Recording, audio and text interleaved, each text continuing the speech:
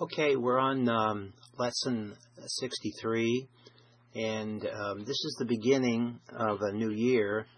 So we've had a new year of Bible study here in the fall, and we left off last June with lesson 62, and you'll remember that lesson 62, it's actually chapter 5 in the notes, we concluded that with a review of the doctrine of sanctification. See, we've come all the way from creation, the fall, the flood, the covenant, the call of Abraham, the Exodus, Sinai, the conquest and settlement, and if we had had time last year, we would have finished this chapter 6, which is the beginning of the monarchy and the rise and reign of David.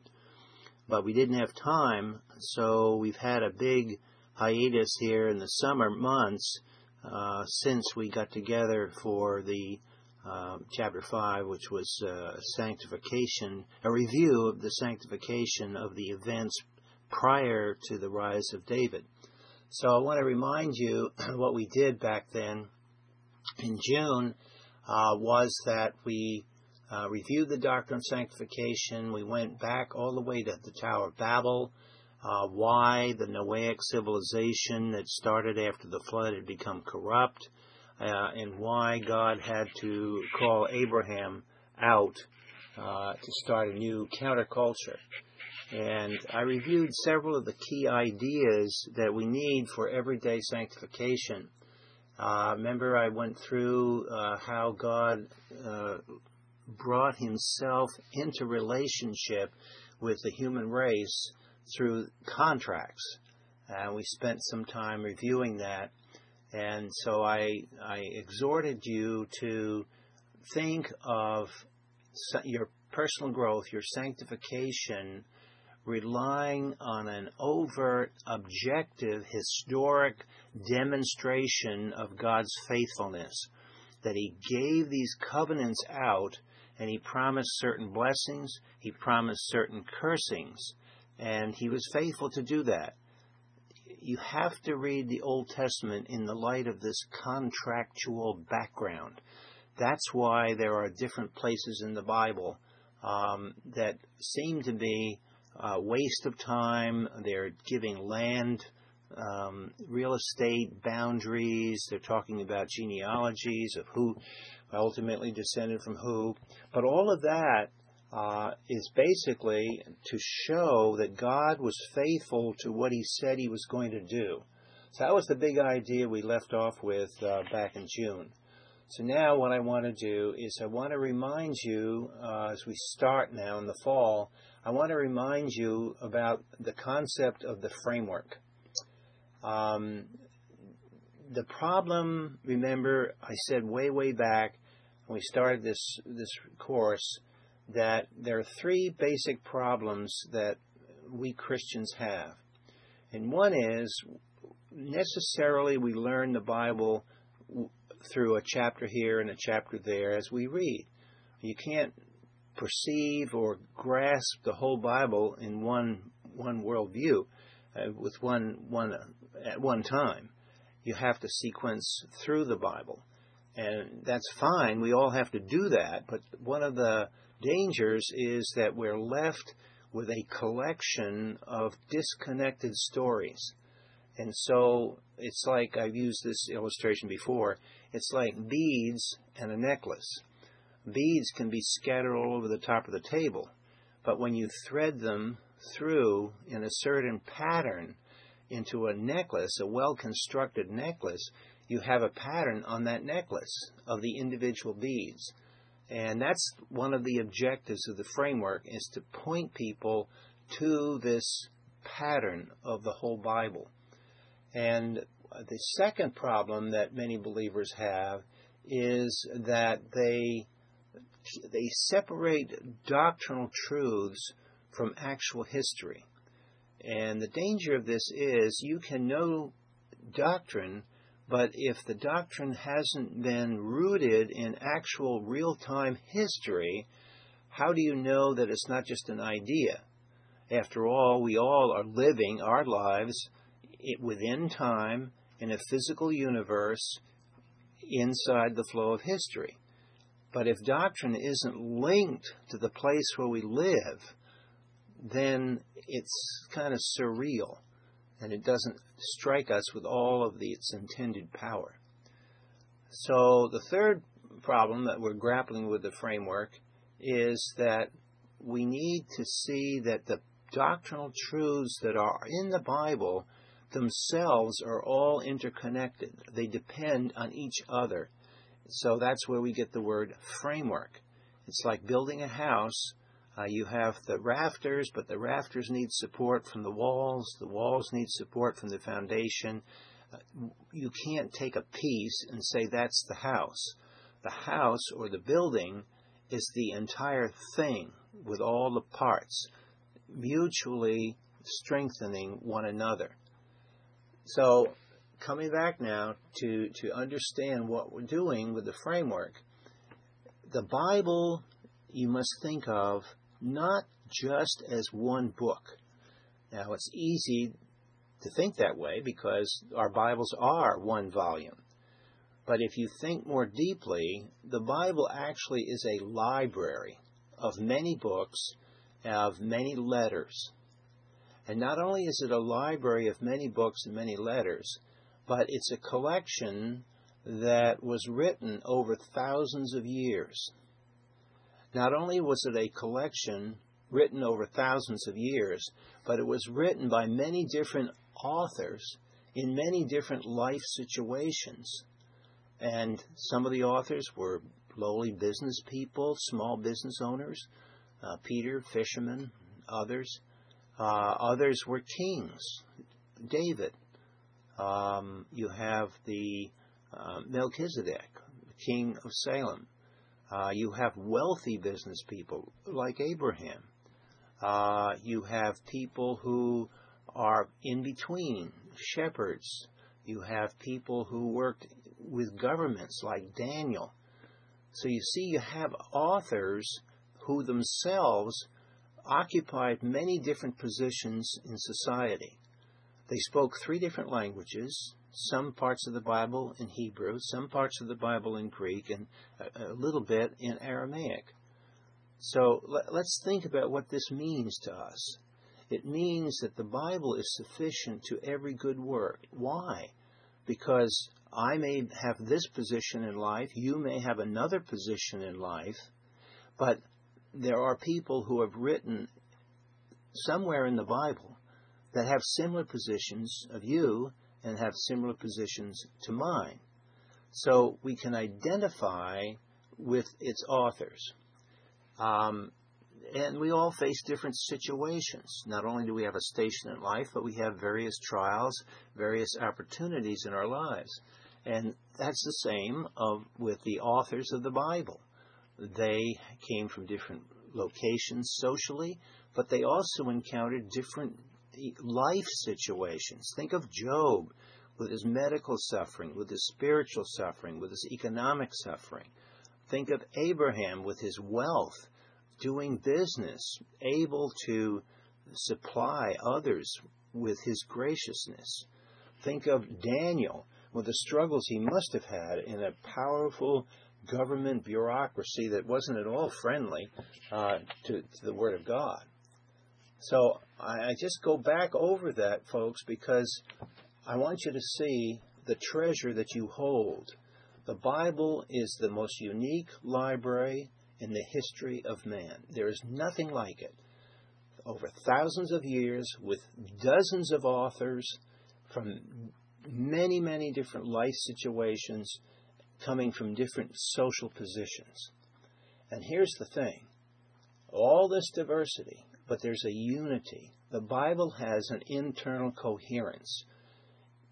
All of this library of revealed literature has an internal coherence because it is actually the work of our Creator God revealing Himself in space-time history. And God is consistent in His thinking. And therefore His message, even though given over thousands of years, is consistent because it's the same omniscient mind revealing himself to our finite and often fallen minds. The other thing I want to review with you is a theme, and we're going to see this this fall as we get into the rise and reign of David. But I want you to think in terms of kingdoms. The present civilization began with Noah and his family. And the Bible, if you look up in a concordance, the Bible mentions a rise of something called kingdom, and that was Babel. And this kingdom was the kingdom of man. It was man trying to solve his problem. And Genesis 11 says, remember we covered this? What is verse 4 in Genesis 11 saying? We will make a name for ourselves. So you have a kingdom, you have the divine institution of the civil government given by God to Noah and his family to begin this new divine institution, the only divine institution that's post-fall. And the function of this institution was to restrain sin so that the Word of God could reach people. It would minimize social chaos. But here's the problem. No sooner had Noah and his family begun civilization, spread out, multiplied, that you have now apostasy beginning. Here's sin rising with its ugly head once again.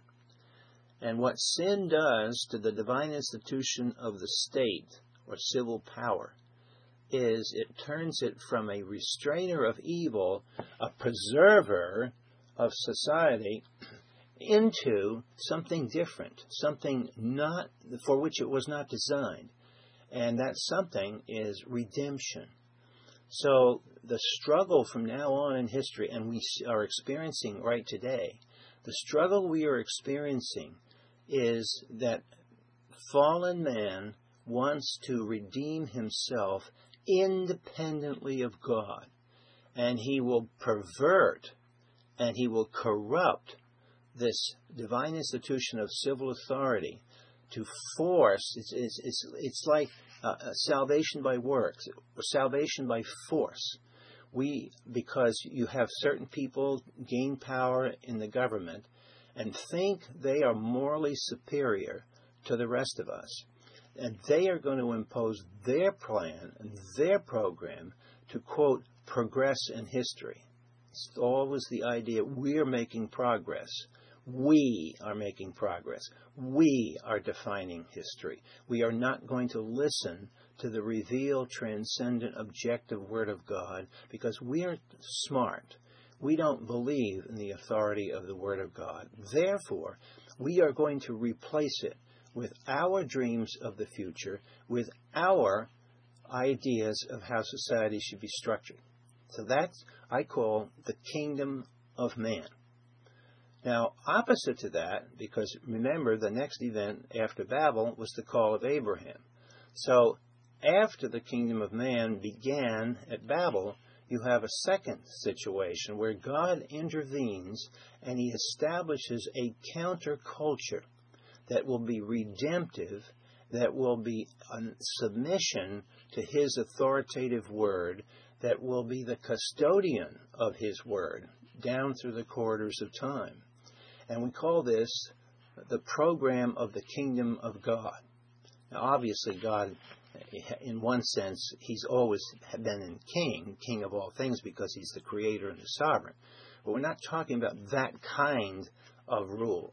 What we're talking about is that on earth, the original purpose of man to dominate the world, to manage it, that will be fulfilled in a godly way, not in a perverted, ungodly way. And when it happens, of course, we now know it's going to happen through the Lord Jesus Christ and his return. That is going to be the kingdom of God program. We are not in the kingdom of God today, but we will be when Jesus returns. Today, we're doing the work necessary to bring in the kingdom of God, so Jesus in the book of Revelation can break open the scrolls, begin the judgment, and set up his kingdom. But he can't do that if he doesn't have a body of believers from every people group speaking every language. Okay, let's think now back to the material we've already covered. The kingdom of man and the kingdom of God. Let's contrast the two. And let's look at about 5 or 6 points of comparison and contrast. And we're using this so we can mentally categorize where we've come so far in Scripture. Let's look first at the foundation. What is the foundation of the kingdom of man? What is the foundation of the kingdom of God? The foundation of the kingdom of man, remember, is the fact that there is no creator-creature distinction. There is only a continuity of being, that everything, the rocks, animals, plants, people, angels, and whoever else exists, are all one spectrum, one thing. It's just all of it is one. There's only one level of existence, and everything is part of that level of existence. In contrast, the kingdom of God starts with 2 levels of existence. There always has been an eternal level of existence in the Creator, the personal, infinite Creator. And then he chose to create, external to himself, this universe. So now we have 2 levels of existence. We have the Creator, and we also have the creature. Now here's a fundamental difference, and remember we went over this and reviewed it earlier. You can't have both these views mixed. Either we have a creator-creature distinction, or we don't. And in paganism or unbelief, basically you have everything's the same. The gods and goddesses may be more powerful than man, but they're still limited themselves. So what we do now is we look at the kingdom of man as far as its moral structure. And what was the event right after creation? Remember, we've gone over the sequence of events and the sequence of doctrine. After creation, what was the next event? The next event was the fall. So now the kingdom of man, as far as its foundation, you have a continuity of being, and since they don't believe the Bible, don't believe the historical record, they have no fall. Well, if there's no fall, what does that do to good and evil? If it didn't start at a point in time, then it must always have been here. So in the unbelieving pagan way of thinking, both good and evil have always been. As long as the universe has existed, good and evil have also coexisted. And what that means, and this is a profound difference between the kingdom of man and the kingdom of God, what that means is that evil is normal. It is normal to have human evil. It is normal to have natural evil. It is normal to have disease. It is normal to have storms. It is normal to have tornadoes. It is normal to have war. In other words, it's part of normal existence, always has been, always will be. You see, there's no basic hope here. But if you come to the kingdom of God, then it's different. Not only do you have a creator-creature distinction, but you have an innocent, evil-free creation when it left God's fingertips. He said it was very good. No death, no sorrow, no suffering. Then we have the fall brought in by man's rebellion, listening to Satan and rebelling against God, and God judges. And he judges the ground, he judges the woman, he judges the man, he judges the serpent. So you have zoological judgments, you have botanical judgments, and you have judgments on man. So the result is that evil begins at a point in time. And on the other end of the evil situation, not only does evil begin at a point in time, but it's going to end as far as its existence among those who are seeking God. There'll be an eternal quarantine into the eternal state, resurrected, free of sin, and resurrected to suffer in the lake of fire forever and ever. So we have heaven and we have hell, as it were. People think, and they shy away from talking about heaven and hell and the lake of fire. But if you back off, relax, take 10 deep breaths, and think about this, it's precisely the fall on one side and the existence of heaven and hell on the other side that bracket evil. So in the Christian biblical worldview, evil is abnormal. It is not normal. It has not always been, and it will not always be, at least for those resurrected into the presence of God. So, that's the foundation. The two kingdoms, the kingdom of man and the kingdom of God, have utterly and completely different foundations. Well, let's look at another point of contrast between these two kingdoms. I'm going over this because as we go further in the Bible, we'll see that the kingdom of God and the kingdom of man are in total conflict over and over and over again. So we want to have a grasp, as we think about this, about where the conflict is. The conflict starts with the foundations being utterly different. The second thing is, what is the goal, the end goal of both kingdoms?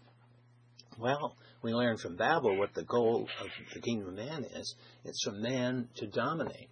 It is for autonomous destiny by and for man. The goal of the kingdom of God is to have a relationship with our Creator. And that, of course, was originally defined in the Abrahamic contract when God said, okay, I'm going to set up a counterculture and it's going to have this goal. And one of those goals in that Genesis 12 passage is that I will bless the world. So you have two different goals. The kingdom of man, man will redeem himself. This kingdom of God, God will redeem man, and it will be a perfect redemption. Then we have the beginning in a physical, political sense of the kingdom of man and the beginning in a physical, political existence of the kingdom of God.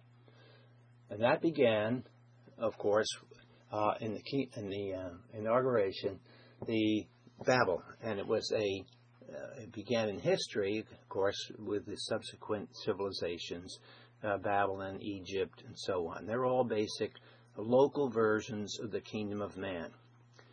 But the kingdom of God, it was inaugurated at the Exodus and Mount Sinai in the conquest. Ancient Israel in the Old Testament, as we've said before, is actually a local version of the kingdom of God. It's limited to a geographical area as sort of a four-dimensional drama of what the ultimate kingdom of God will look like. Of course, it has sin in it because sin hasn't yet been purged. But if you can see through the sin of the intent and the goals, you'll see that it was a localized version of the kingdom of God, the presence of God being there. Okay, we've looked at the foundational difference between the kingdoms. We've looked at the goal difference between the kingdoms. We've looked at how they started, history, in a sense of where we could actually see it functioning. Now we have the ethics of the kingdom of God and the kingdom of man. The ethics of the kingdom of man is just what people think ought to be having the situation of having to live in a universe and a life filled with evil. So in that situation, what is right and what is wrong, and how do you know that? And that's a dilemma of unbelieving ethics.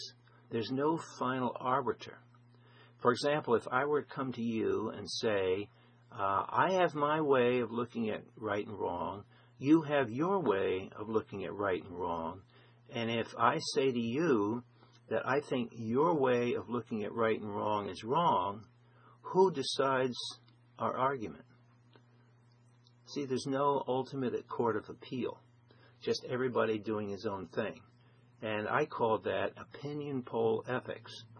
And of course, God addresses that in Romans chapter 3, where Paul points out, let every person be a liar and only God be true. That's Paul's answer to opinion poll ethics. It doesn't matter how many people think something. It matters who the transcendent authority is, which is God.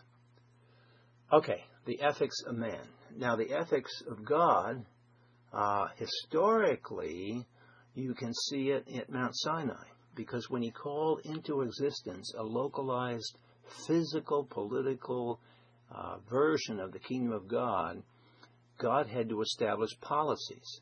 And the policies, Mount Sinai, were where these policies were given. And it's ironic, and I think if you'll think of your life, think back to your education.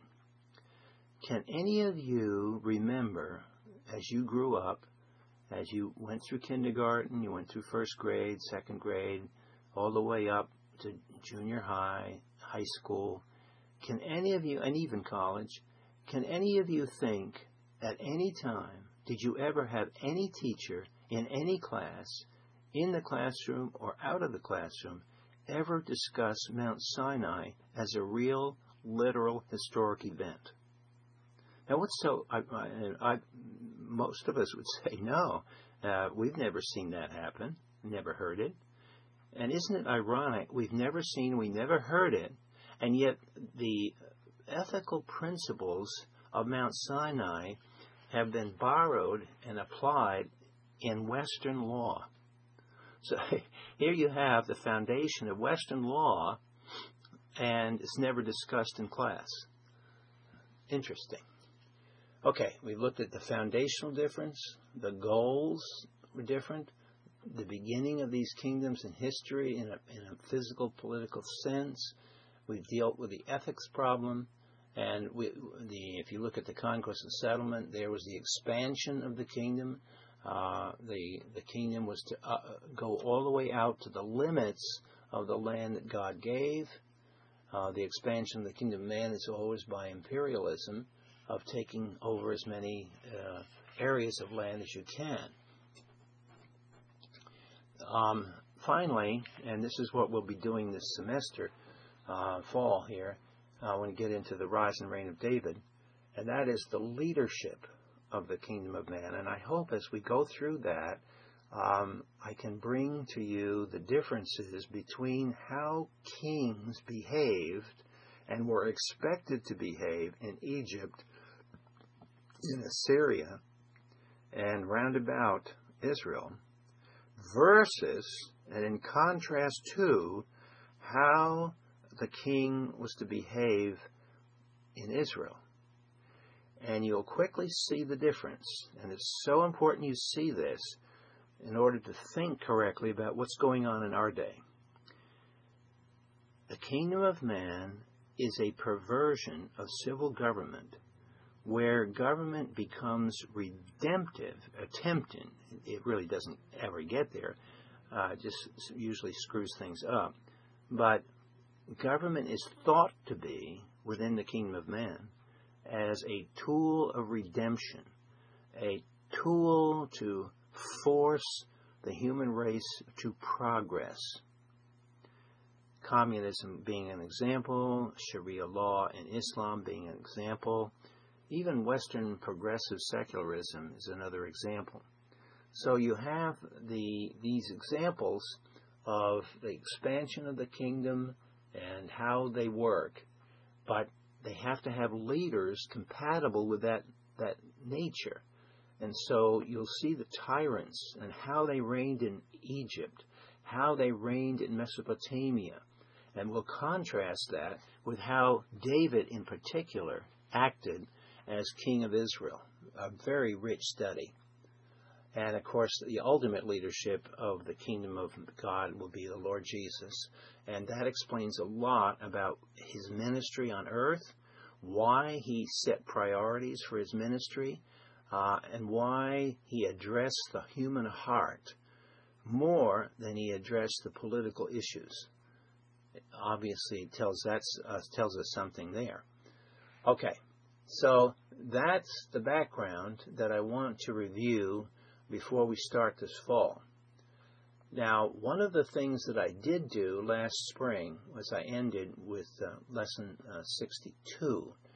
I went over the mental struggles we face in sanctification, and I showed how our physical brains, now that they've been studied and looked at with electrical patterns and others, it turns out that the term flesh, which the Apostle Paul uses often, is not just a theological, spiritual term.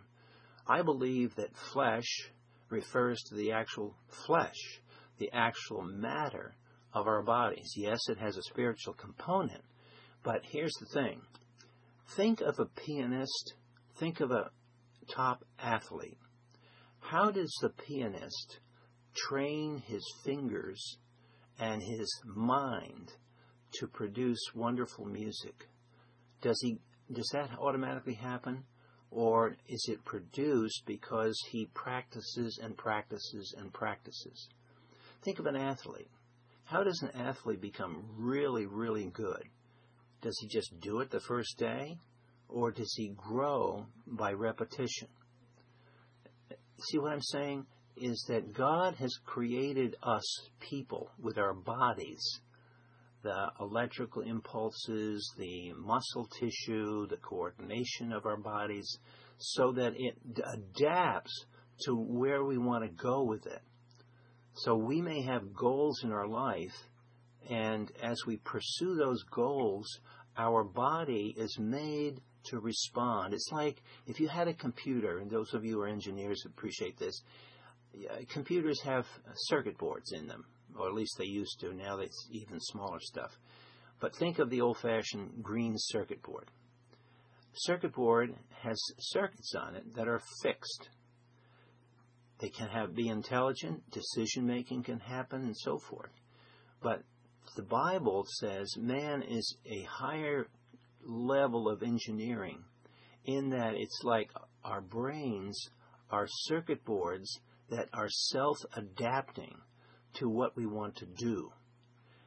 But the circuit board doesn't have any conscience. It just is programmed to adapt to what we want to do.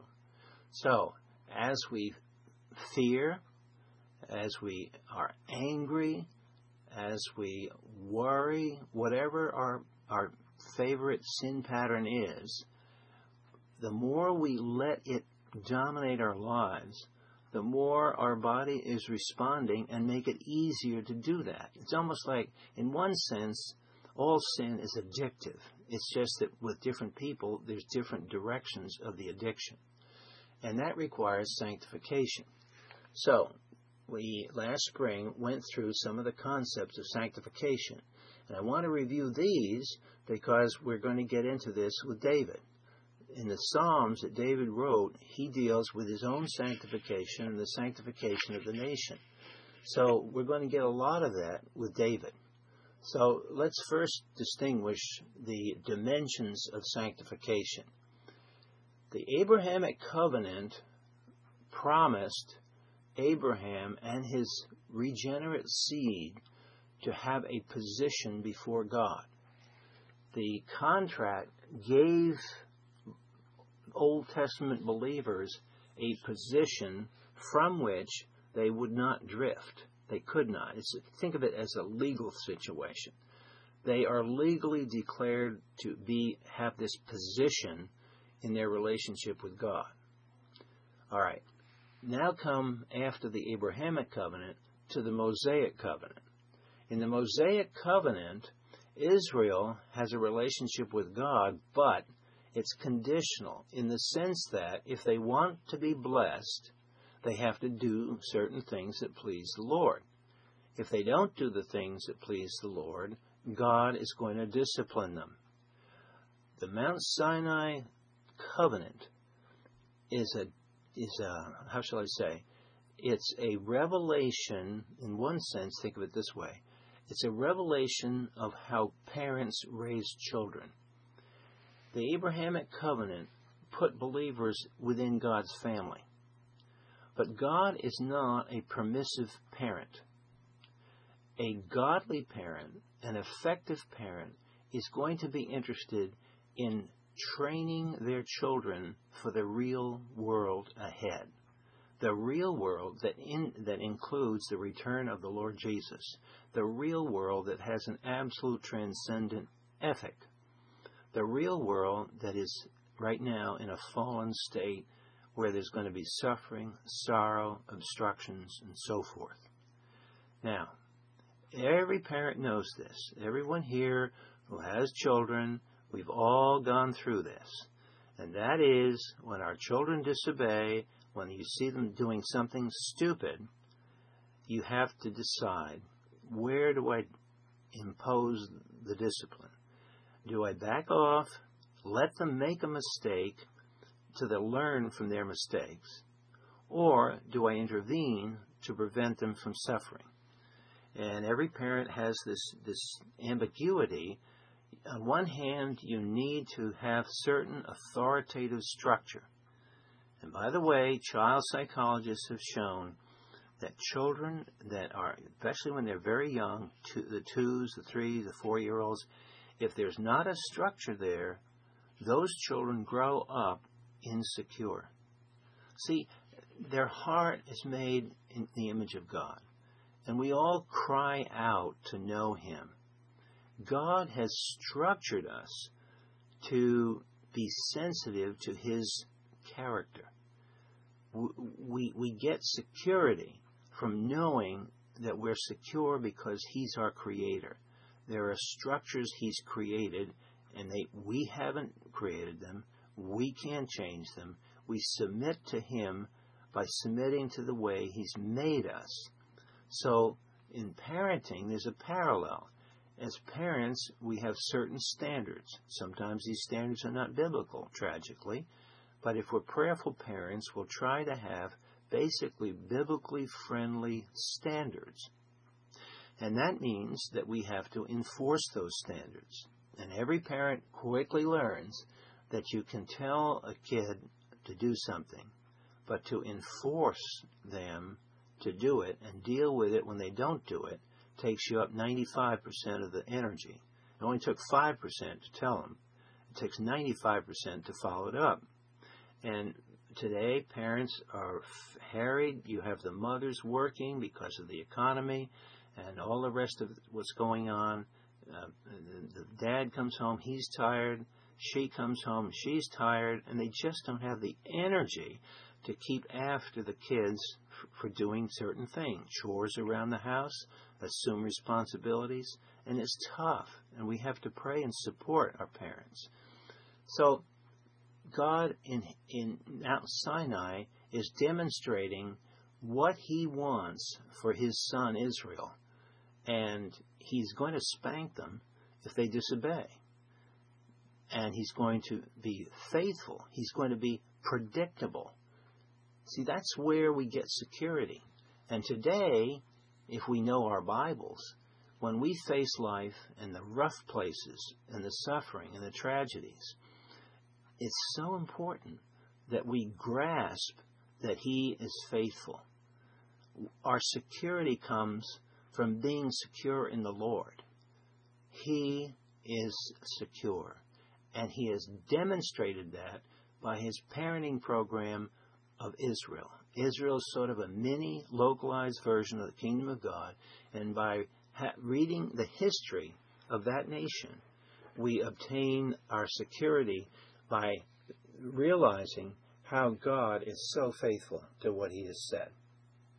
Well, that's the dimensions of sanctification. There's the positional truth of the Abrahamic covenant, and there's the conditional day-by-day relationship truth through the Mosaic covenant. Now let's look at another aspect that we want to prepare for as we come to David. What is the aim of sanctification? Now, it's interesting because we live in a fallen universe. We often think the aim of sanctification is to have victory over evil. But here's the question. In the book of Hebrews, it says Jesus learned obedience and he was sanctified. Now here's the question. Why did Jesus need sanctification? If sanctification deals only with overcoming sin, what was the sins that Jesus had to overcome? Well, obviously he didn't have sins. So, since he didn't have sins, doesn't that say that had there not been a fall, and just Adam and Eve say they were obedient, but they had tests. Of course, they failed their test, but they did have tests. And the tests were an opportunity to become sanctified, to become strengthened in their obedience. So the aim of sanctification, ultimately, even though in our lives, this side of the fall, it's 99% dealing with sin, there's also the aspect, the aim of sanctification is loyalty to God. Jesus had to learn that. He was a child. He had to grow up. He had to learn what it meant to be obedient to his Father. And we all read in the Gospels the agony of the prayer in Gethsemane the night before he was captured to be crucified the next day. And that praying that Jesus did is a revelation of the struggle of sanctification that he had. Now, there are a few concepts of sanctification that we go over, but again, I just want to mention these, and we'll come back to these as we approach the rise and reign of David. There are different parts to sanctification. We've already covered the positional part and the experiential part. We've covered the purpose of the aim, which is loyalty to God. And now let's think about the means that God uses to help us be sanctified. Actually, there are two broad areas, and we have to be careful because these two means to sanctification often get intermixed and confused. On one sense, there's law. Now, it's true, in the church age, we're not under the Mosaic law, but we are under the laws of ethics that are repeated. As Dr. Charles Ryrie has pointed out, 9 of the 10 commandments are given in the New Testament church age. So, revelation, God's imperatives, the verbs with the imperative mood, the commands, those are one means. Just like parents, the child is not going to know it if you don't say it and make clear that you are supposed to do X or you're supposed to do Y. That's a means of sanctification. But we quickly learn we don't have the internal spiritual strength to overcome our flesh. Our flesh doesn't want to go. And so we have to subdue the flesh, and the only way we can subdue it is not with Operation Bootstrap, not with human discipline. It is to look to the Lord for empowerment. And that empowerment comes not because we deserve it, but it comes, if we are saved, it comes because he is gracious. So the two broad categories of means of sanctification are law in the sense of God's revealed imperatives and grace in the sense of God's his enablement. Then we also have the dimensions of sanctification. We're going to get into that. And we have the enemies of sanctification, the world, the flesh, and the devil. And with respect to the enemies, remember when we went through the conquest and settlement, I pointed to the fact that God seems to use an indirect strategy rather than a direct one. And I referred you to some writings by strategists, and Liddell Hart in particular.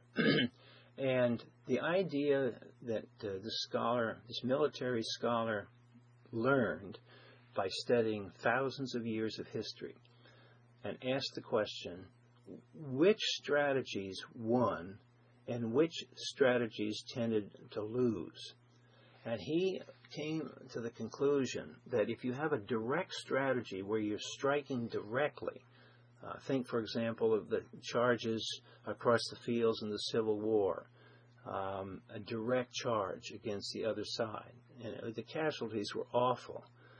World War I was the same thing, just awful bloodshed so quickly. So many men lost their lives by the tens of thousands in battles.